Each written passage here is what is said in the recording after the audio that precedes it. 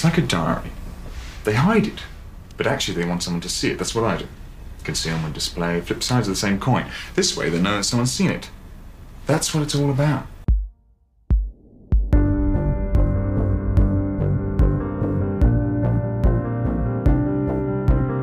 Hi, and welcome to Friends at Dusk, a Christopher Nolan filmography podcast. I'm your co-host, Marshall Doig.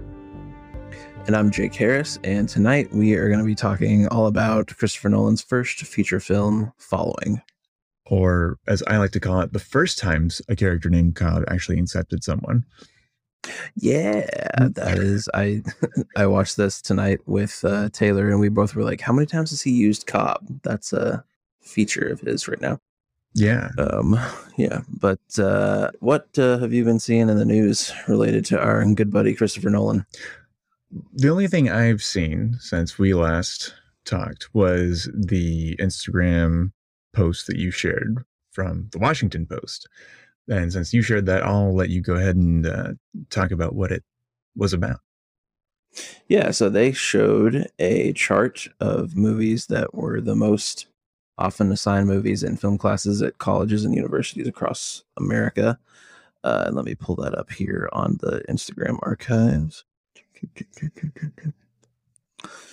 And that list, leading the syllabus appearances, we've got Man with a Movie Camera, Do the Right Thing, Citizen Kane, all a bunch more white people. Then you've also got Birth of a Nation, which is stop assigning that to syllabus. You don't need to see that. If you want to seek it out, fine. There's other ways to show what that movie, like the camera work or whatever, if you want to make an excuse for it.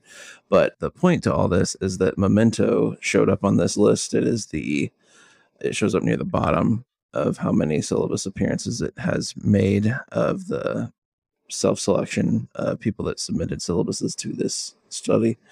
It is on 463 film syllabus appearances, coming in right above, or no, it's tied with Rear Window, so he's in good company with Hitchcock. Perfect.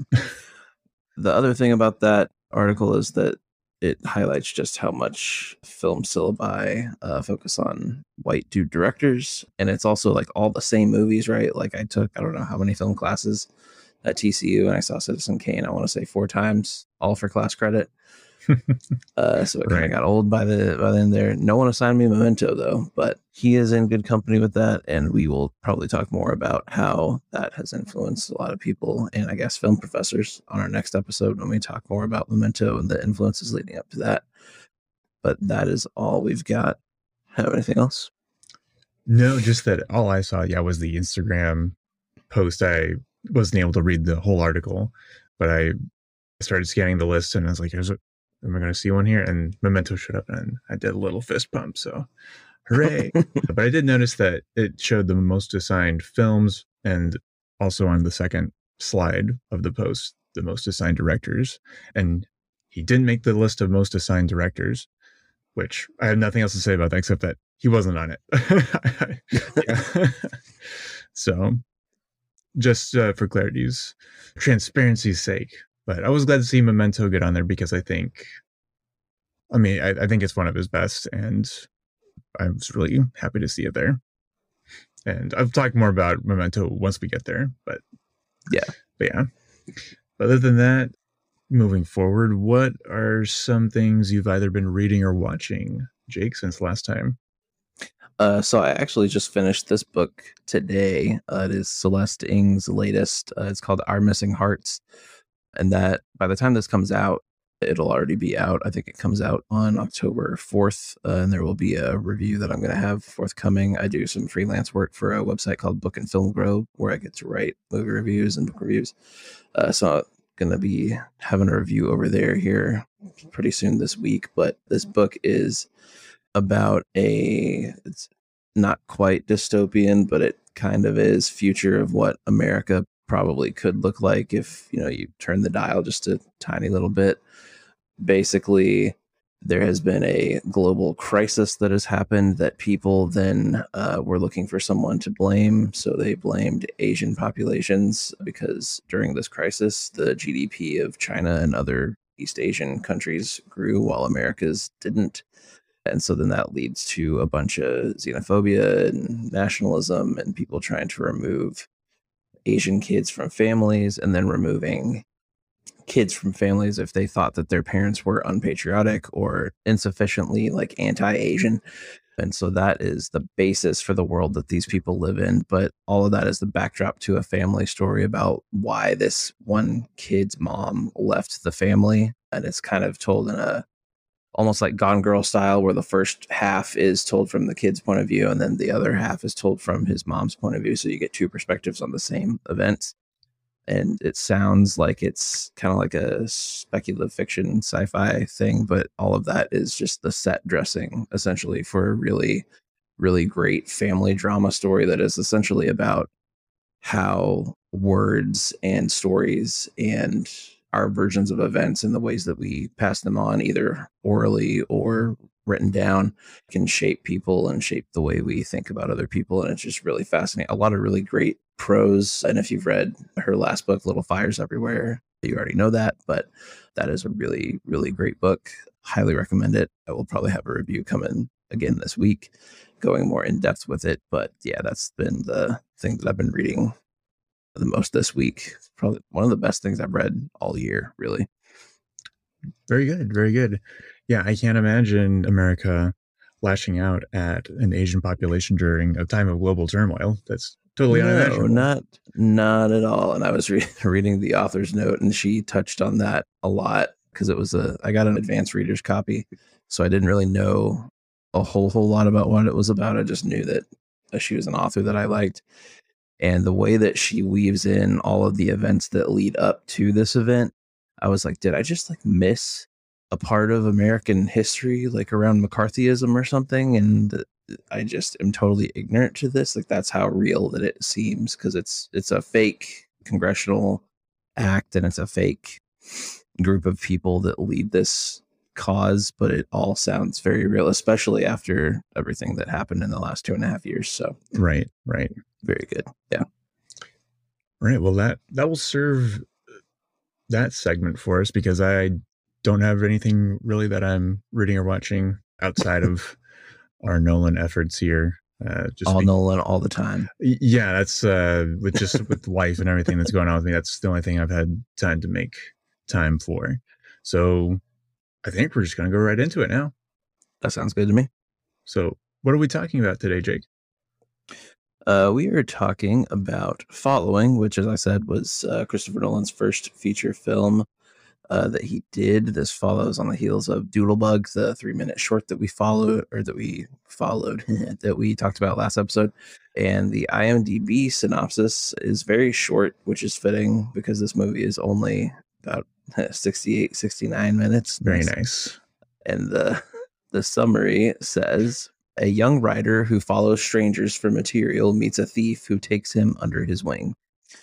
And I know there's a lot more on that, and there's a lot more people to identify for this. So if you want to take away the cast and crew and go into the little nuts and bolts of the plotting there. Sure, I'll give that a shot. So Following was released in 1998, directed by Christopher Nolan. And he also took his hand at doing the cinematography, the editing, and of course, writing the screenplay. And it's starring his old pals from University College London, Jeremy Theobald, Alex Hall, and Lucy Russell.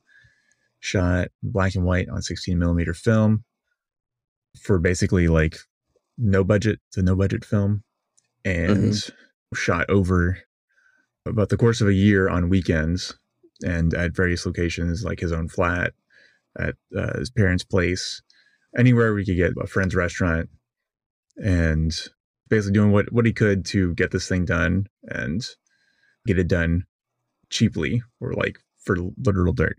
So, because they were all working full time when they made this. Yeah, including, Nolan was working for a TV station or something like that, if I remember correctly from the book. But to expand a little bit on that synopsis, a young writer, kind of as he's described by Alex Hawes' character named Cobb, in the movie, he's a sad fucker with no social life, and there's not much of a better summation of that. Yeah. He's a kind of a pathetic guy a bit. So what this young writer does, he just follows people around trying to get inspiration for material. He's not necessarily a writer, he's an aspiring writer, really. And one day he follows this guy in a dark suit into a cafe. This guy's carrying a bag, and this guy notices he's following him, and it turns out this guy is a burglar, a thief. And the young man, as he's referred to in the script and like officially in the credits, ends up joining this guy, learning how to burglarize places. And they do that, and they burglarize the apartment of a blonde woman who's kind of like a model. There's pictures of her all over the place. And then the young man breaks one of his rules of following, because he has rules. And then he goes and revisits this woman's place and meets her, makes her acquaintance, and then starts kind of dating her. He hooks up and finds out a little bit about her life. And she's the ex of some gangster type guy who apparently is holding some blackmail over her. And he says, well, you know, I know how to break into things and get things. I'll steal these photos that he has of you, supposedly. And this kind of gets him involved in like it spirals downward, and he, you know, moves from petty larceny to, when he breaks in, to get these photos, he takes a hammer to a guy who catches him. And then it eventually turns out that Cobb, the guy who teaches him how to burglarize things, it's all been a setup. For him to be a fall guy for Cobb, who is a suspect in a murder. He just broke into a place one day and there was an old lady murdered. So he didn't have anything to do with that. And it's revealed that he is in cahoots with the blonde woman who the young man starts seeing. And they've gotten together to make him take the fall for this. But then it really turns out that Cobb has double-crossed. Twist. Yeah, Cobb has double-crossed both of them, because the blonde woman actually has some knowledge about this murder the gangster committed, and she has proof of it. It happened in her apartment on the carpet, so she still has this carpet. So Cobb is actually working for this gangster to take out both of them. And so it ends up with the young man taking the fall, right on the cusp of taking the fall for these burglaries and for the attack on the henchman and the murder of the blonde. So really, really tightly airtight kind of plot. Everything just really clicks into place at the end. And it's really, really, really quite fascinating to watch, and really interesting to see not only just how Nolan made this no budget film, but you know, how he made everything fit and made everything work, and how you can see how it influenced a lot of his work going forward, and probably most especially Memento, since that's the film that followed this. So let's talk about what we thought of it. First of all, how'd you watch it, Jake? I watched this. It's on the Criterion channel, and so that's how I watched it. They also have a really good Blu-ray version of that as well. But if you don't have any of those and you don't want to pay for a subscription, I just found out it's also available on Tubi, which this is not an ad, but it's a really great ad-supported streaming service where they have a really good selection of a lot of stuff, and hard to find stuff too, like things that I wouldn't have thought of to look for elsewhere. And it's a pretty good chance that if you're looking for something obscure, they will probably have it. But this was the second time that I've seen this. The first time that I watched it was, I think, 3 or 4 years ago. I checked out the DVD from the library, and at the time that was the only Nolan film that I hadn't seen. So I wanted to go back and look at where he got started. And at the time, I liked it a lot more, I guess, just after I'd seen everything else multiple times and then came back to it. I still think it's good, but it wasn't as great as I thought it was at the first time. It kind of left me not cold, but I almost think that you could have told the same story without the editing gimmick, and you still would have achieved the same result. It just would have been different emotions. The whole time you would have been thinking, oh, well, what's going on? Like, why did it just cut to someone with a bloody nose on a roof, or why did it just cut to this person? But if you told it in a more straightforward fashion, you would still get all of the ins and outs and the twists and turns of the story. It would just be more of a dramatic, what am I trying to say? Dramatic irony. Just dramatic irony, and it would be more of a tragic figure story of just watching this guy descend deeper and deeper into something that he can't get back out of, which is, I guess, then just straight up noir. But yeah, I mean, I liked it, but that's just what I came away with it this time. Sure. But what did you think? Sure. Well, first of all, I think it's interesting how you mentioned that you thought it would work just as well if it was just told chronologically, because that's apparently how Nolan wrote the script, but he wanted to do the nonlinearity, so he chopped it up and rearranged it to how it actually ended up being. So, So I just find that comment interesting. Yeah, so I think I do agree with you a bit there and slightly disagree. Maybe the only disagree would be on the point of, I do like how the nonlinearity allows him to edit it together. And, just anytime he switches the timelines, the thing that orients you every time is, or most of the time, is the appearance of the young man, because it starts out the clothes and everything, because he starts out being unkempt and greasy haired and unshaven and with like ratty clothes. And then after meeting Cobb, he eventually adopts the same look, as part of the long con. He's wearing a suit, got some shorter hair, clean shaven. And then at some point, Cobb beats him up because the young man tells him that he went back and is now like seeing the blonde, the person's place that they burglarized. So there's that timeline where he looks beaten up. So usually when you were jumping around the timelines, immediately the first thing that orients you is the appearance of the young man. And I know it's not, he's not the first person to ever think of this, but it's done simply, it's done elegantly. It's not, it doesn't belabor the point, and it does what it needs to do. Yeah, and the editing is jarring at first. Like that first smash cut that you experience is really disorienting, but then going forward, you might not know at what point on each timeline you're watching, but you definitely know which timeline you're watching just based off of set dressing and costume and his appearance. I agree with you on that one. Yeah. So once you go through each of the different parts of the timeline, finally you know where you are, and then it's relatively simple to follow. Right. Again, no pun intended. I watched this on the Blu-ray, the Criterion Collection Blu-ray, and looked great. Was that, and how many times had you seen it before? Just once? Right. No, this was my third viewing, I think. Nice. Let's see. Watched it first time about 10 or so years ago. Watched it again on my last Nolan watch through in 2020, and now here. But talking about the look of it actually allows us, I think, to discuss like the no budget of it all. And it's something you definitely see like through the whole thing. You can see the grain of the film. It's really gritty and you feel the texture. And it's very much, an experiment. As Nolan talks about in the Nolan Variations, he says he's experimenting with 16 millimeter films and trying to figure out like, what can I do with no resources? And he also talks about how no budget films feel and the tone to them. The like alien type, just disorienting because you're working on such a cheap budget, it almost doesn't look real. Yeah, he calls it an eerie quality. And yeah. And he says, how do you not fight that? Because when you have no budget, like there's things that are going to attendant to the process of the production that are going to put themselves in there anyway. So like following the aesthetic. And I mean, he definitely does that. So he uses like all this natural light. It's, black and white, shot on the cheapest thing he can find.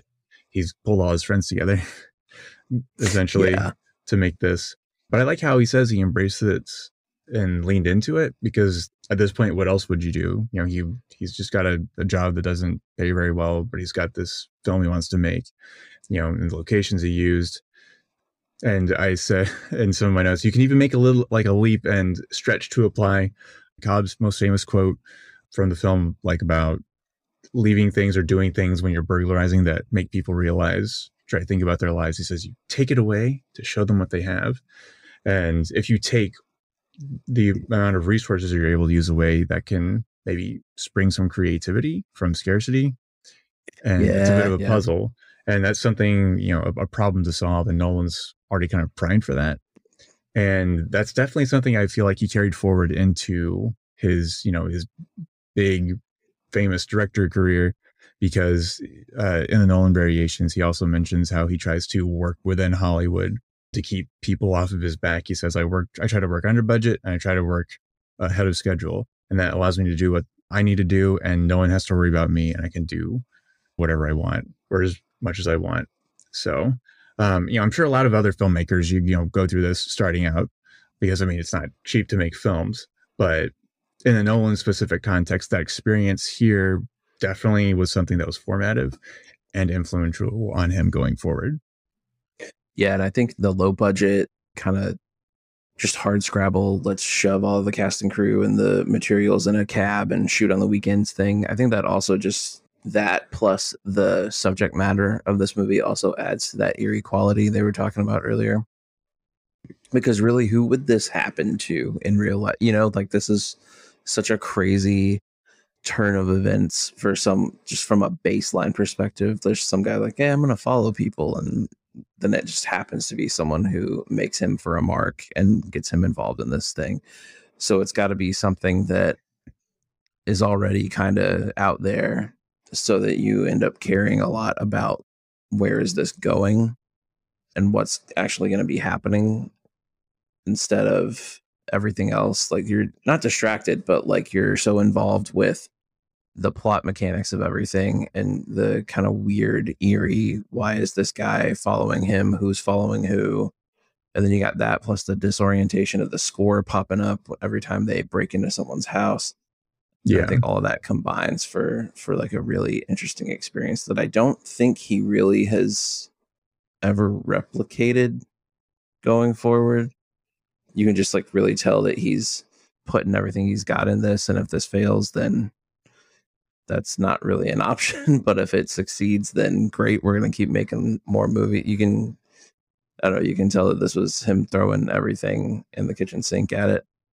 Yeah, he's got all the things that we know and love or hate about Christopher Nolan. He's got the non-linear plot. You've got a character named Cobb. No, I'm just kidding. Yeah, 2 movies. Yeah. You've got the dark psychological crime thriller of it. You've got a female character who's not treated very well. Although in this case, if it's a neo-noir, that's like, if you're going straight to holding to every trope of the genre, that's unfortunately kind of part of it, but that's a discussion for another time. But yeah, and then the score, the music, it's the synthesizer score, quite minimal, very much in line with a lot of the stuff he listened to when he was young, and the scores he says influenced him, which also, and it also sounds a lot like some of the future scores that he would have for his movies, especially with Batman and Inception, even though David Julyan didn't do those at all. He definitely has a style and a taste that he wants his composers to stick to. Right. And for this one, apparently he told David Julyan, 9 Inch Nails meets John Barry. And sounds about right. Now that you mention that, yeah, that sounds, especially the opening, the beginning. I also was weirdly reminded of the track, I think it's called Confessions, at the end, with the strings and the synthesizer and stuff. Reminds me of the Bourne Identity score, which that movie came out like 5 years later. Mm-hmm. So maybe this was formative for John Powell. Who knows? I don't even know if he listened to this, but the opening track for that movie where they find Matt Damon in the water, it sounds a lot like that. And so that just was my first reminder, but it's also like suspenseful, but also mournful. I don't know. It's an interesting balance. Yeah. Like the 2 primary themes. There's that screech of when they're breaking into places. It's like it really also reminds me of Doodlebug a lot. That screech. Mm-hmm. Mm-hmm. Yeah, and there's also kind of a ticking to it. So put another check mark in the box of time and the reminder of that. Kind of like you feel the pressure of the burglary and things are running out and you got to get done. then there's the other theme that's, it's pretty melancholy, like a piano bit, carries a little bit of the tragedy of what the story is. As a score, it doesn't do more than it needs to do. It does just fine as It's very short. Yeah, like paired with the film. Listening it as a standalone, not that this matters necessarily in terms of the film, it kind of doesn't move me too much. It's not maybe the most listenable thing, but to be fair, when I actively listened to it for this, I found a bit more and enjoyed it a little bit more than I have in the past when maybe I've been a little bit more passive in the listening. But definitely I feel like it carries that eeriness of like a no budget film that Nolan talked about, because it's mainly like synth, which isn't necessarily a sign of cheapness, but it kind of sounds like a cheaper synth, not something you could have with a bigger budget studio. So yeah, the score fits and it's consistent with other things we know. You can also see a lot of his other earlier works and influences, whether it's Doodlebug with the same actor and then the same theme of who's following who. Is this man following this man, or is that just all a setup for an even bigger man to follow you and to crush you? Right. There's also some there's a Shining reference. There's some wallpaper that has Jack Nicholson from The Shining in there, so that's the Kubrick element of it. There's a Batman sticker on the door. Yes, there's a Batman sticker on the door.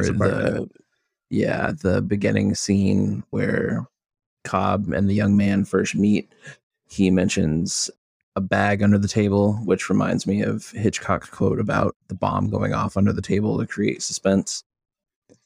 Right.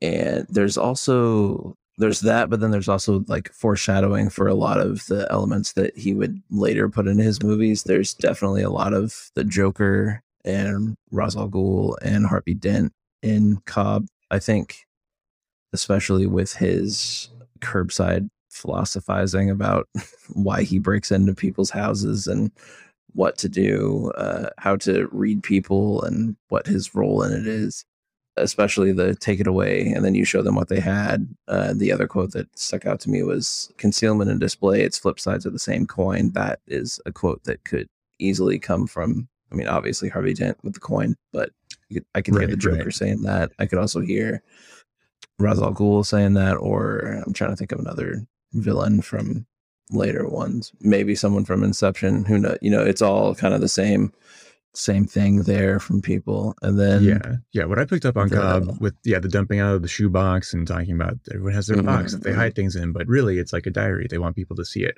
It reminded me of in The Dark Knight when the Joker is in the interrogation room after Batman's run off to try and save Rachel, and there's Gordon's like second in command guy, and the Joker's telling him about, do you know why you use a knife? It's because people tell you who they really are in their final moments. So drawing a parallel between the concept of a stranger finding a way to know everything about you almost instantaneously.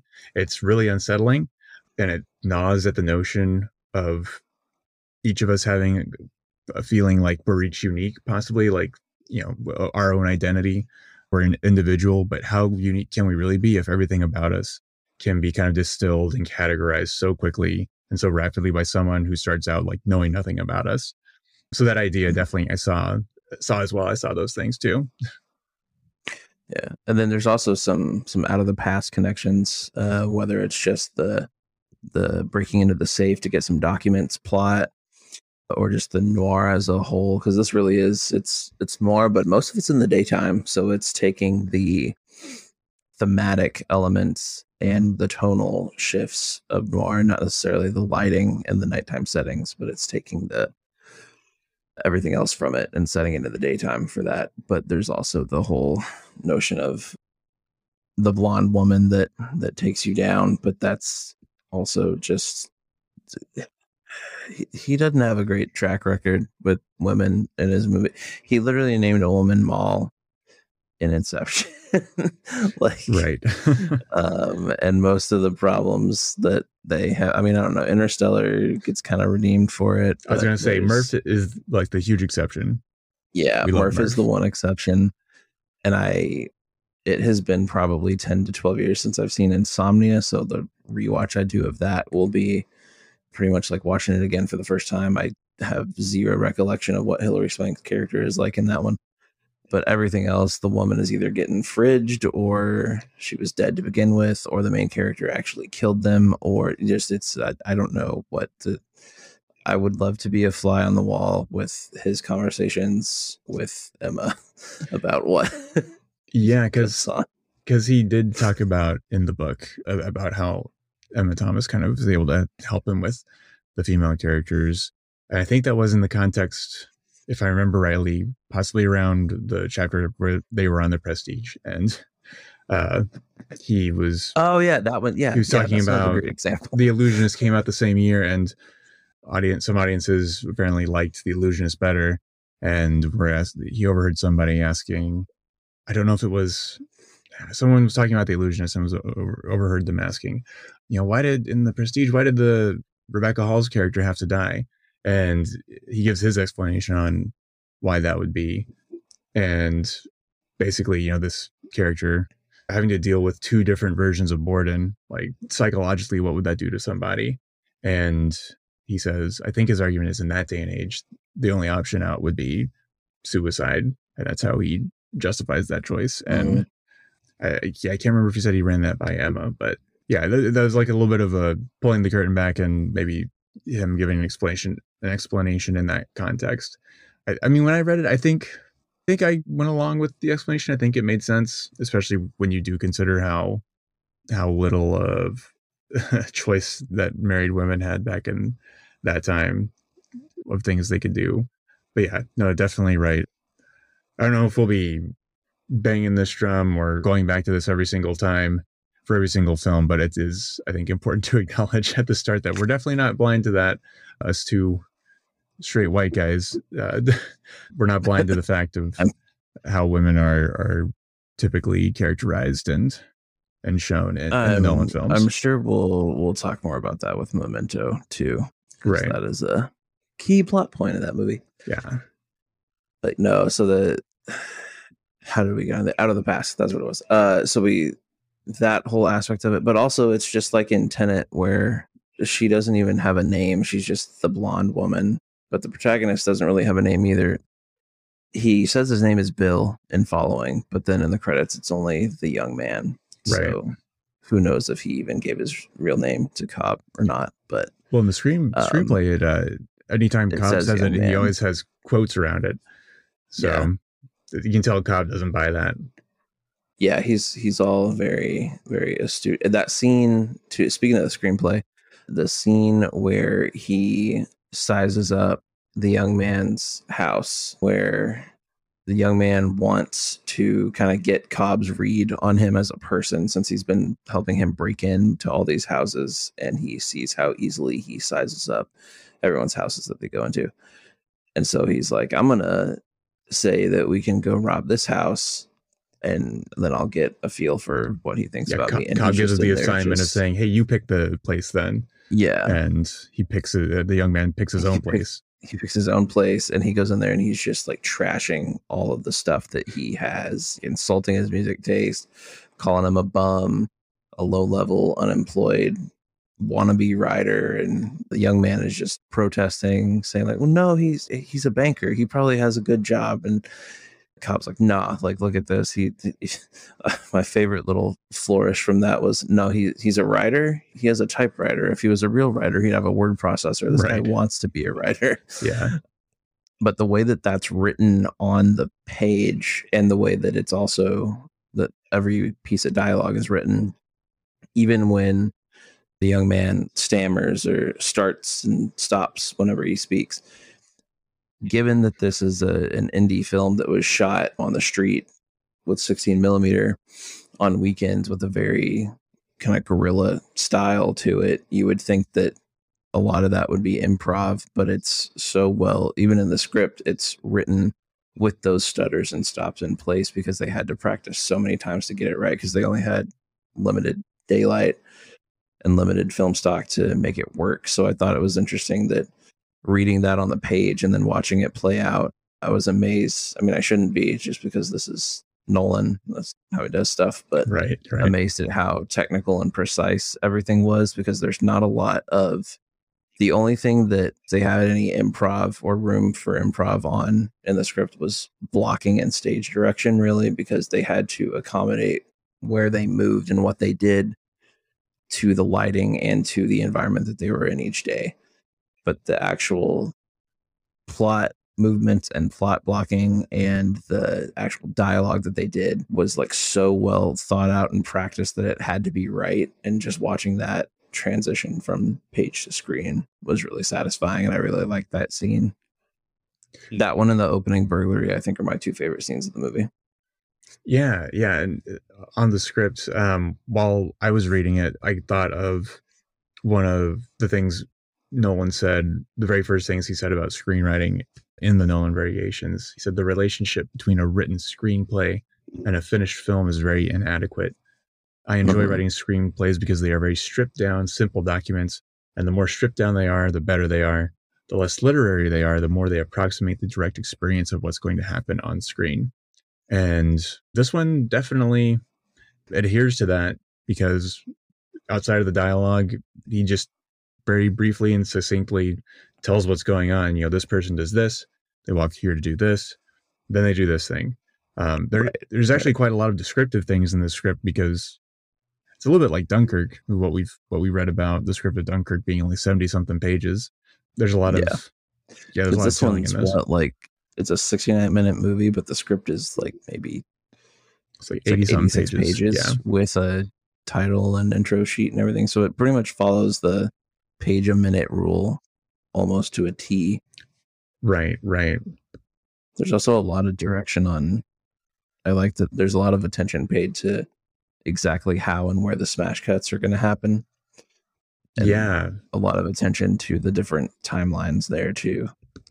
Yeah, I read the script after I did my most recent viewing, and all the cuts were exactly where I remember them to be. And like you said, just goes to that attention to detail and everything. And I mean, also, I think with the script we were able to read, I don't know what draft it was, but presumably they released the shooting draft for the most recent one. Right. Yeah. But even then, sometimes things can change between when that is written and when things get produced. But for this, given the context of everything and how it was made, it makes sense that everything's pretty much there as it was written. So what are some other areas of this that we have not discussed yet? Mine ties into the Nolan Variations and the concept of finding deeper meaning in his movies.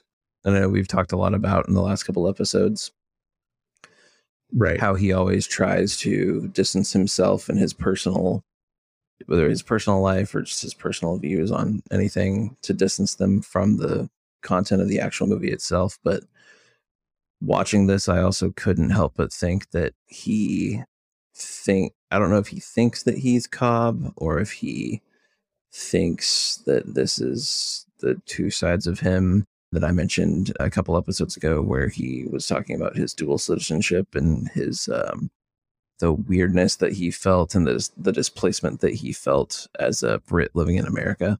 Right. But it's not a fair, and Tom Schoen makes this case in the book too, that it's not a hard jump to go from that experience, once you hear about it from him growing up, to that this is two versions of the same man.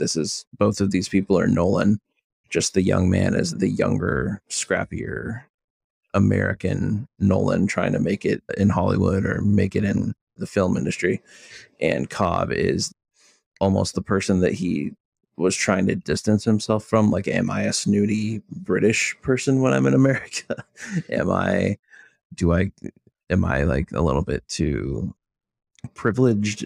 What am I doing with that? And so you could read that into it if you wanted to, or you could just look at it, again, like most of his films, as a good genre exercise with some good editing and a great twist ending at the end. But it's also, on that note too, on the feeling of being displaced, Schoen made the good point in the book about how following is just, it's all about loneliness in the middle of a crowd. Those opening and closing shots are both, they take on different meanings because it's told from the different point of view of different characters, but it's all about just seeing all these people around you and still feeling lonely. Right, right. And to jump back just a tiny bit, I think it's funny that you brought up the again the dual identity thing, because I actually wrote in my notes, I was like, question for Jake, what do you think about that? What they said about that. And it also gets blurred too, right? Where before you realize that Cobb is just asking the young man to change his haircut and change his appearance and his clothing style, you think that's just him trying to teach him, like, oh, like, you need to take yourself seriously, get a haircut, shave your beard, stop looking like a bum. I think the line is, what, just because we burglarize houses doesn't mean you have to look like a burglar. Right, yeah. And then he does it. He follows his advice. And the whole time you're thinking, is he doing this because some deep recessed part of him wants to be Cobb? Or does he like the power that comes with that? Does he like the confidence that comes with the suit and the haircut and everything? Yeah. And so the line gets blurred on, he starts to look like him and take on his appearance a little bit more. And then later you realize that was all a part of the long con to get him to be the patsy for a murder. But the more you watch it, and then just that, especially once the narratives continue to get jumbled, and then he starts to look a lot more like Cobb, the line does get blurred on, is this two halves of the same coin, so to speak, like you mentioned earlier? Yeah. Are these two different people? Is this the two people that you could access in your own personalities? It's fascinating. Yeah, actually, as I watched the conclusion of the film on my viewing, I had a little bit of a harebrained thought that, this could be a thing where someone's trying to read too much into it, but it falls apart pretty quickly. But I thought, hey, what if, this guy, what if the young man actually like was also Cobb, a la Fight Club? Because you could just say, oh, well, like maybe this was just an alter ego of like who he wished he could be. And then he ended up doing all these things, and then he got caught, and now he's kind of done it to himself. But the film like disproves that easily, because Cobb is shown totally separately talking to the blonde. But it's a nice like thought exercise to maybe think of that you could kind of put in there, and also categorize under trying to think about it too much, just cigar just being a cigar and all that. So right. And even though this movie predated Fight Club by a year, yes, but the Fight Club book had been out for a little bit beforehand, so I don't know if he ever read Fight Club the book. But the bit where where Cobb is explaining to the young man the rules about breaking into people's houses and what he does and doesn't do, and the deception is two sides of the same coin, and we take things away from people to show them what they have. That all reminded me of the Tyler Durden, the rules of Fight Club, but then also how do you know if you're a man if you've never been in a fight? All you're doing is, looking at a copy of a copy of a copy, and you're reduced to buying stuff from IKEA catalogs. That's not what we were made for. All that stuff. Yeah. That could have just been what was in the zeitgeist at the time, pre Y2K, but yeah. And like with the Matrix too, what is reality, and like, what are you? What is your life like? And with being, Neo, Mr. Anderson, just working in a cubicle farm, and Morpheus shows him like, actually, there's more to this, and you could actually be this whole savior of humanity. So, don't know if that's a connection that he made at all, but the thought was there when I saw that, especially when you do start to wonder if they're the same person or not. Sure. Yeah. So I'm looking through my notes. I have a couple more things. Maybe something we haven't talked about yet is a notion of something that Nolan brings up in the Nolan Variations, where he's talking about like everything's about the point of view of the character. Yeah. And like where you put the camera, and he gives the example, or is talking about in Psycho, how after Marion is murdered, after the shower scene, you see Norman Bates having to clean it up, and how it's displayed. You feel sorry for Bates and how he has to how he's put in this situation, and how you're sympathetic. Like you're almost sympathetic to him. Yeah. Yeah. And then when he's hiding her body and puts it in the trunk of the car and dumps that into the swamp. And like I said, last episode, I watched Psycho for the first time in August, and I remember watching that scene, and I was like, oh, I hope it disappears or else he's in trouble. And realizing, oh my God, this is what he's done. Hitchcock has turned it, and I'm hoping that this guy gets away with murder. And then Nolan talked about how he kind of did that in Following. He says, like the writer, the young man, he's a guilty innocent. He's doing something that's, he's doing a bad thing. He's burglarizing, but it's nothing to what like is really going on, the deep crime world stuff he gets involved in.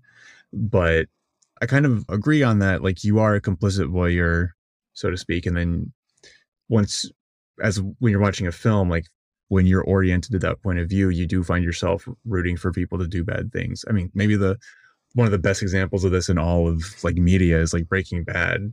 You go on that journey with Walter White and you're like, I hope he never gets caught. Oh, Hank's getting close. But like, when Hank finds the book, the middle season 5 finale, you're like, oh shit. Oh man. But just that point of when you're given a certain point of view, especially in film and TV, with what the camera shows you, who you're hanging out with, sometimes you end up hoping for things to happen that maybe outside of that you wouldn't normally hope would happen. And he does that too a lot with some other films as well, right? The biggest example I can think of is The Joker, where this is the big bad of the movie. This is the main antagonist. This is not someone you should be rooting for, but Right. whether through camera placement or editing or just the sheer force of will of Heath Ledger in that Right. performance, there are moments where you're watching it where you're like, oh man, what if he gets away with it? Like, what does that mean? Like, that's kind of, Like, please let that hospital blow up. What's going on? Yeah. Yeah, like, and then immediately you're like, well, especially the opening bank robbery sequence too. You're like, oh wow, that went off without a hitch. That was amazing. Look at it. And then you're like, I just cheered for him killing people and stealing money and causing mayhem. Why? What does that say about it? Right. Yeah, definitely. If you really think about it, you're like, oh yeah, well, it leads to a little bit of self-reflection, or it does kind of put the mirror up to yourself and make you think about things. And that's kind of one thing that film and cinema and media, just overall, books and stuff like that, are useful for. It allows us to explore those ideas or those concepts kind of safely. Video games too, without it's true. They don't cause crime. They're actually a catharsis. It allows people to explore things like that in a safe way, quote unquote safe way, without actually doing all those things. So yeah, that's definitely a great point. I guess I just want to say before we wrap it up, I just, in terms of the story and how it's laid out, maybe with not necessarily like strictly the noir of it all, but Tom Schoen mentions in the book that he says the film traces a perfect circle of self-incrimination, talking about how eventually, how everything's done. Cobb has played the young man to just absolute pitch perfect, and that he's just handed himself in. So within the book, that touches on Schoen's description of kind of noir plots being a bit circular, whether the client did it, the person who hires the detective did it, or someone in their same family did it, like Raymond Chandler. But in this case, I feel like it's just so sneakily and so well done. Like, it's just little breadcrumbs throughout where, say, the young man calls Cobb and is like, hey, I need protection, like a weapon. And Cobb throws out a few suggestions, including the hammer, which is what does him in. And then like dropping the hints about the appearance change, like they got walked in on their first break-in together, but it's with a woman who's coming home with somebody who's not her boyfriend, so they're kind of safe. But then they see that lady in a restaurant later, and the young man freaks out, and Cobb's like, well, then why don't you just change your appearance if you're so worried? And just plays him again. So like I mentioned at the very, very start of this, I was like, this is the first time actually that a character named Cobb does Inception on someone. This is the original time. He perfectly executes his planting plan. all those ideas, and planting them and making them just think that they were all the young man's ideas, just willingly doing all the things that eventually are what brings him down. And the credit card, he's like, here, sign this. You do that so you can have I thought you could have the pleasure of paying for this meal, right? Quote unquote paying for it. And it links perfectly well to Nolan's comments on Raymond Chandler about like the switchbacks and double crosses being right there out in the open. Yeah, Cobb's doing all this right to the young man's face, and eventually that's exactly what screws him over. Yeah, there's a lot of Chandler, a lot of the Big Sleep with the plotting in this one too. Now that I was thinking, I was like, what am I missing for influences? Definitely Chandler, definitely the Big Sleep. I guess the biggest thing that my takeaway is from this, before we wrap up, is I don't think, and when we watch Memento, I will maybe change my mind. I think this is the nastiest he gets with movies, just with the sheer like the voyeurism and the concept that you are not safe in your own house. You're safe. Your house is not safe from stuff like this. Right. No matter what you think, and then no matter how secret you think you are, it's always just a couple bad things away from someone looking at your stuff. Right. I Just mean, looking at your stuff and like yeah. analyzing you down to your core. Like we're not all that different, but the fear of being known and the fear of having someone do that so quickly and in such a way that violates your personal space. Like the opening shot for some reason, and I don't know why it did this to me, but I was like, why am I creeped out by just a man putting on gloves? And it's the way that he's like attacking his hands into the gloves and the way that it's shot and the way that that combined with the score and everything, it just immediately sets you on edge for something. And Right.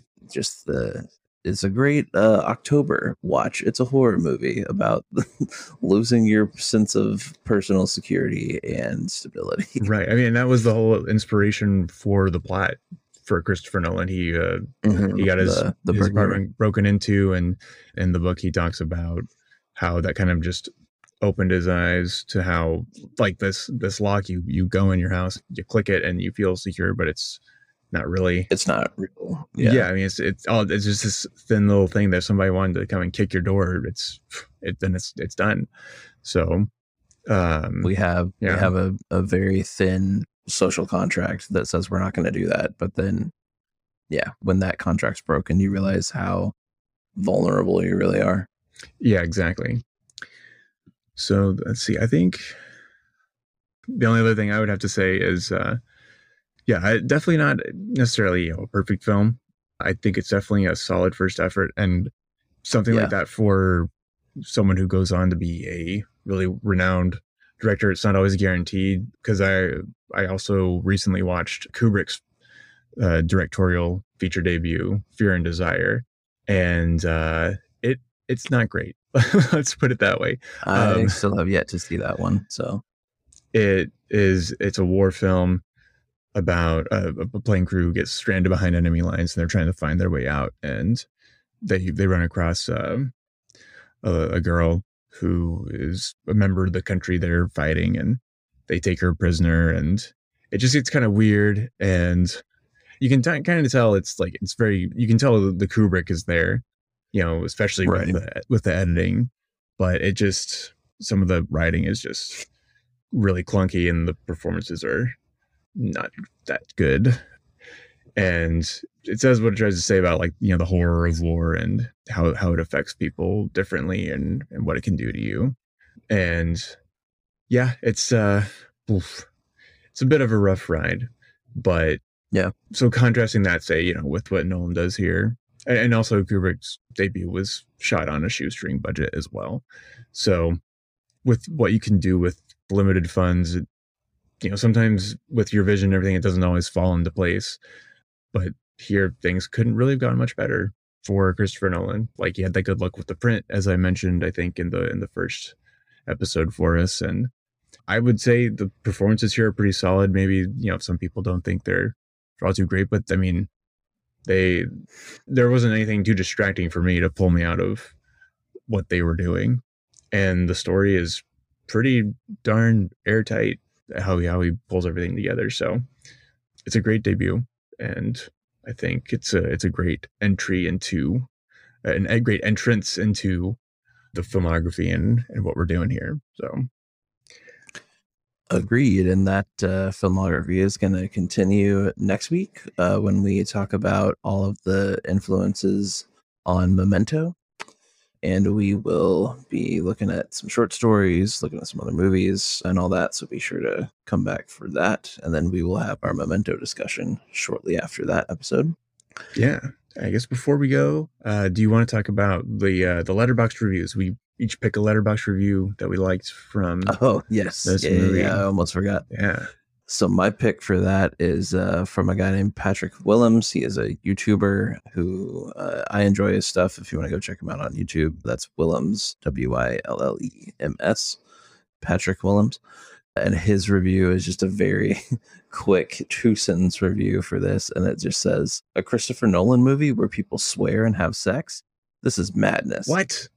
Get out of here. Which was my thoughts too. It's got probably the most F-bombs out of any Christopher Nolan movie. Definitely yes. the most. There is no sex scene in it, but it is the most implication of sex and the most kissing I think I've seen in a Christopher Nolan movie. So, right. But no, I thought that one was pretty funny. Yeah, I actually did have that thought on my viewing, and I was like, "Oh yeah, this is the one with the sex," but only the implication of sex, not the actual. It's not even shown.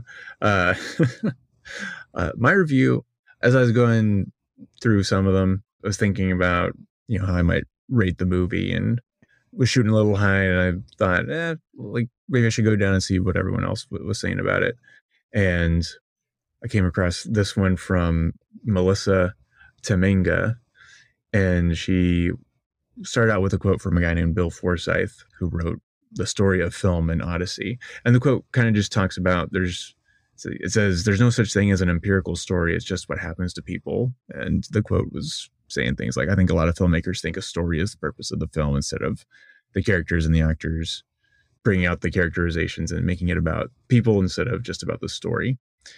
So it's a several paragraphs long. I'm not going to read the whole thing, but the end of it, Melissa says, is that the story game, the flourishes of style hold some interest, but I think I'd like to feel more thoroughly that the story isn't the main thing. That, as Forsyth says, story is just what happens to people, rather than people being just what happened to the story. And her inversion of that, people being just what happened to the story, I kind of thought, oh yeah, that's a good point. Like here, it is a really well crafted story, and the pieces all fit together, and it's really enjoyable to see it when it clicks and see, like Tom Jones says, it's when the grenades go off. But in terms of the people that are there, that really made me think, yeah, they kind of are just there. I think like you mentioned earlier, it's not something that you'd expect these people, this situation to just arise naturally. It's kind of been manufactured to be that way. So I really appreciated that perspective. Didn't necessarily agree with every single point in her review, but that point especially really struck me, and I thought it was something really good to mention. So not always going for the comedy Letterboxd reviews, I thought. But yeah, do you have anything else you wanted to say, Jake? Anything else we forgot? That does it for me. Where can people find us if you want to search for us on social medias? Right. We are at Friends at Dusk Pod on Instagram and at Friends at Dusk on Twitter.